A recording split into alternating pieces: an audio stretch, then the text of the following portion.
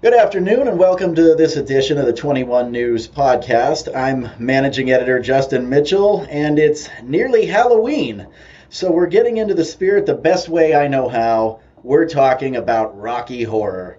So with us today is Joe Ascenti, the artistic director with the Millennial Theater Company, who will be bringing their version of the iconic, campy, rock and roll cult classic to the B&O this weekend. Joe, thanks for being with us. Absolutely. Thank you for having me. So, Joe, start off. Let's first of all just assume that most of the people who are listening to this are probably already Rocky Horror fans. And you know as well as I do that a Rocky Horror fan is not a passing fan. Yes. They're a fanatic. These performances are like rituals. They're like rites of passage. So let's start off for the diehards. What can a diehard Rocky Horror fan expect from this performance? Well, so I think this is a really unique version of the Rocky Horror Show that you're going to see at the B&O. So rather than a shadow cast where the actors perform in front of the movie or a typical version of the show where the actors are on stage, we have in this show transformed the B&O station in its entirety into Frank-N-Furter's castle. So from the moment you walk in, our Horus members will greet you and they will escort you to your seat. And from there, the action takes place all around you 360 throughout the entire production. So rather than the actors being further removed from you on stage, they might be standing right next to you. So Brad and Janet might be two inches from you while you're squirting them in the face with squirt guns. So you could argue that this is like immersive, sort of don't dream it, be it. Yeah. Right? Exactly. So for the uninitiated, what should they know about the show? Where to start? So the plot of the show is that Brad and Janet, two individuals on their way home from a wedding, get a flat tire, and they end up asking for help at the home of Dr. Frank-N-Furter, and a night of shenanigans ensues from there. Without giving away too much of the plot. But part of the wonderful thing about Rocky Horror is, as entertaining as the show itself is, the experience of being there, I think, is the best part. So you have the opportunity to, if you're what we call a Rocky Horror virgin, you have the opportunity to participate in our virgin sacrifices at the start of the show, where we'll kind of get you into the spirit of what Rocky Horror is all about. And then from there, we also sell prop bags at the door for $10 where you can throw all kinds of things at the actors during the show. So things like toilet paper, and there's squirt guns and playing cards and bells and all kinds of fun stuff to throw. And then you also have the opportunity to yell things back at Brad and Janet and the rest of the characters throughout the show. So it's really something incredibly unique and in and of itself amazing. It's something you're not going to see on a regular night at the theater. Is this the first time you guys have put this on, or have you done this in years past? This is the second time. The first time we staged it was in 2018 at the Dior Performing Arts Center. Okay. Now tell me about the history of the Millennial Theater Company. How long has the company been around, and what sets you guys apart? Because you're a little different from some other theater troupes. Yes. So we were founded in 2016.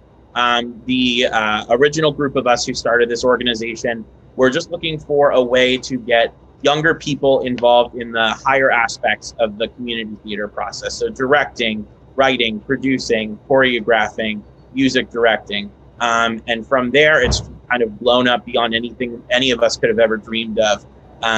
We've been going now for, I think this is our 6th season. So we've done everything from cult classic musicals like Rocky Horror or Carrie the musical, all the way to family-friendly musicals like Shrek the musical or The Little Mermaid. We have something for everyone. But our goal is to focus on programming that's relevant to and engaging for the millennial generation and getting the next generation of artists involved in the theatrical production process. Talk about the cast. Are there any, you want to sort of give a shout out to who's playing who and where we may have seen them, or if this is their first time out, or any little stories like that about getting ready for the show? Yeah, so we have a lot of returners in this show, people who've done shows with us prior. Our lead, Dr. Frank-N-Furter, played by Ty Haynes, first came to us in our production of Chicago the Musical as Mary Sunshine. And then he was last seen with us at Shrek the Musical playing Lord Farquaad. He's a professional actor who we're lucky to be able to bring in to do some of our shows when he's available. We also have some other new folks to the stage, such as Lynn Oley, who is playing Janet Weiss in the show. She's someone who has done tons of community theater locally with the Rust Belt Theater Company, along with Opera Western Reserve. And this is her first time with us. So it's a really great blend of all the different theaters coming together. It's a lot of people from different groups that maybe you haven't seen all perform together in this way. We've got people from as far as Cleveland and Columbiana coming in together to do the show. I mean, I got to tell you, I'm really excited. My wife and I are most likely going to be there on Friday. I mean, I'm, Rocky Horror fan from back in, when I was in high school. And so we're going back a few years, we'll say. But I mean, enough so that, this podcast, usually I do these. I've talked to senatorial candidates. I've talked to cabinet members. I've talked to sitting members of Congress. And this is the one I'm excited to be talking about. I'm sitting here trying to, every as we talk about character names, and I got songs going through my head, and I'm going, well, don't start singing. You don't own the copyright, We're all excited to get back to live performances. For anybody who's a little skittish still, what sort of COVID precautions do you have in place? So our entire cast is vaccinated.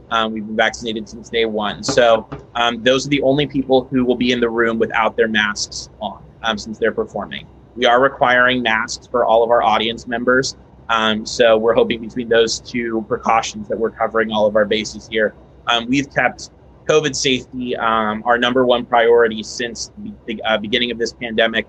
We closed our show one day before opening night back in March of 2020 to ensure everyone's safety, and we're not about to start letting up on that now. So it's going to be a safe and fun night of theater at the theater.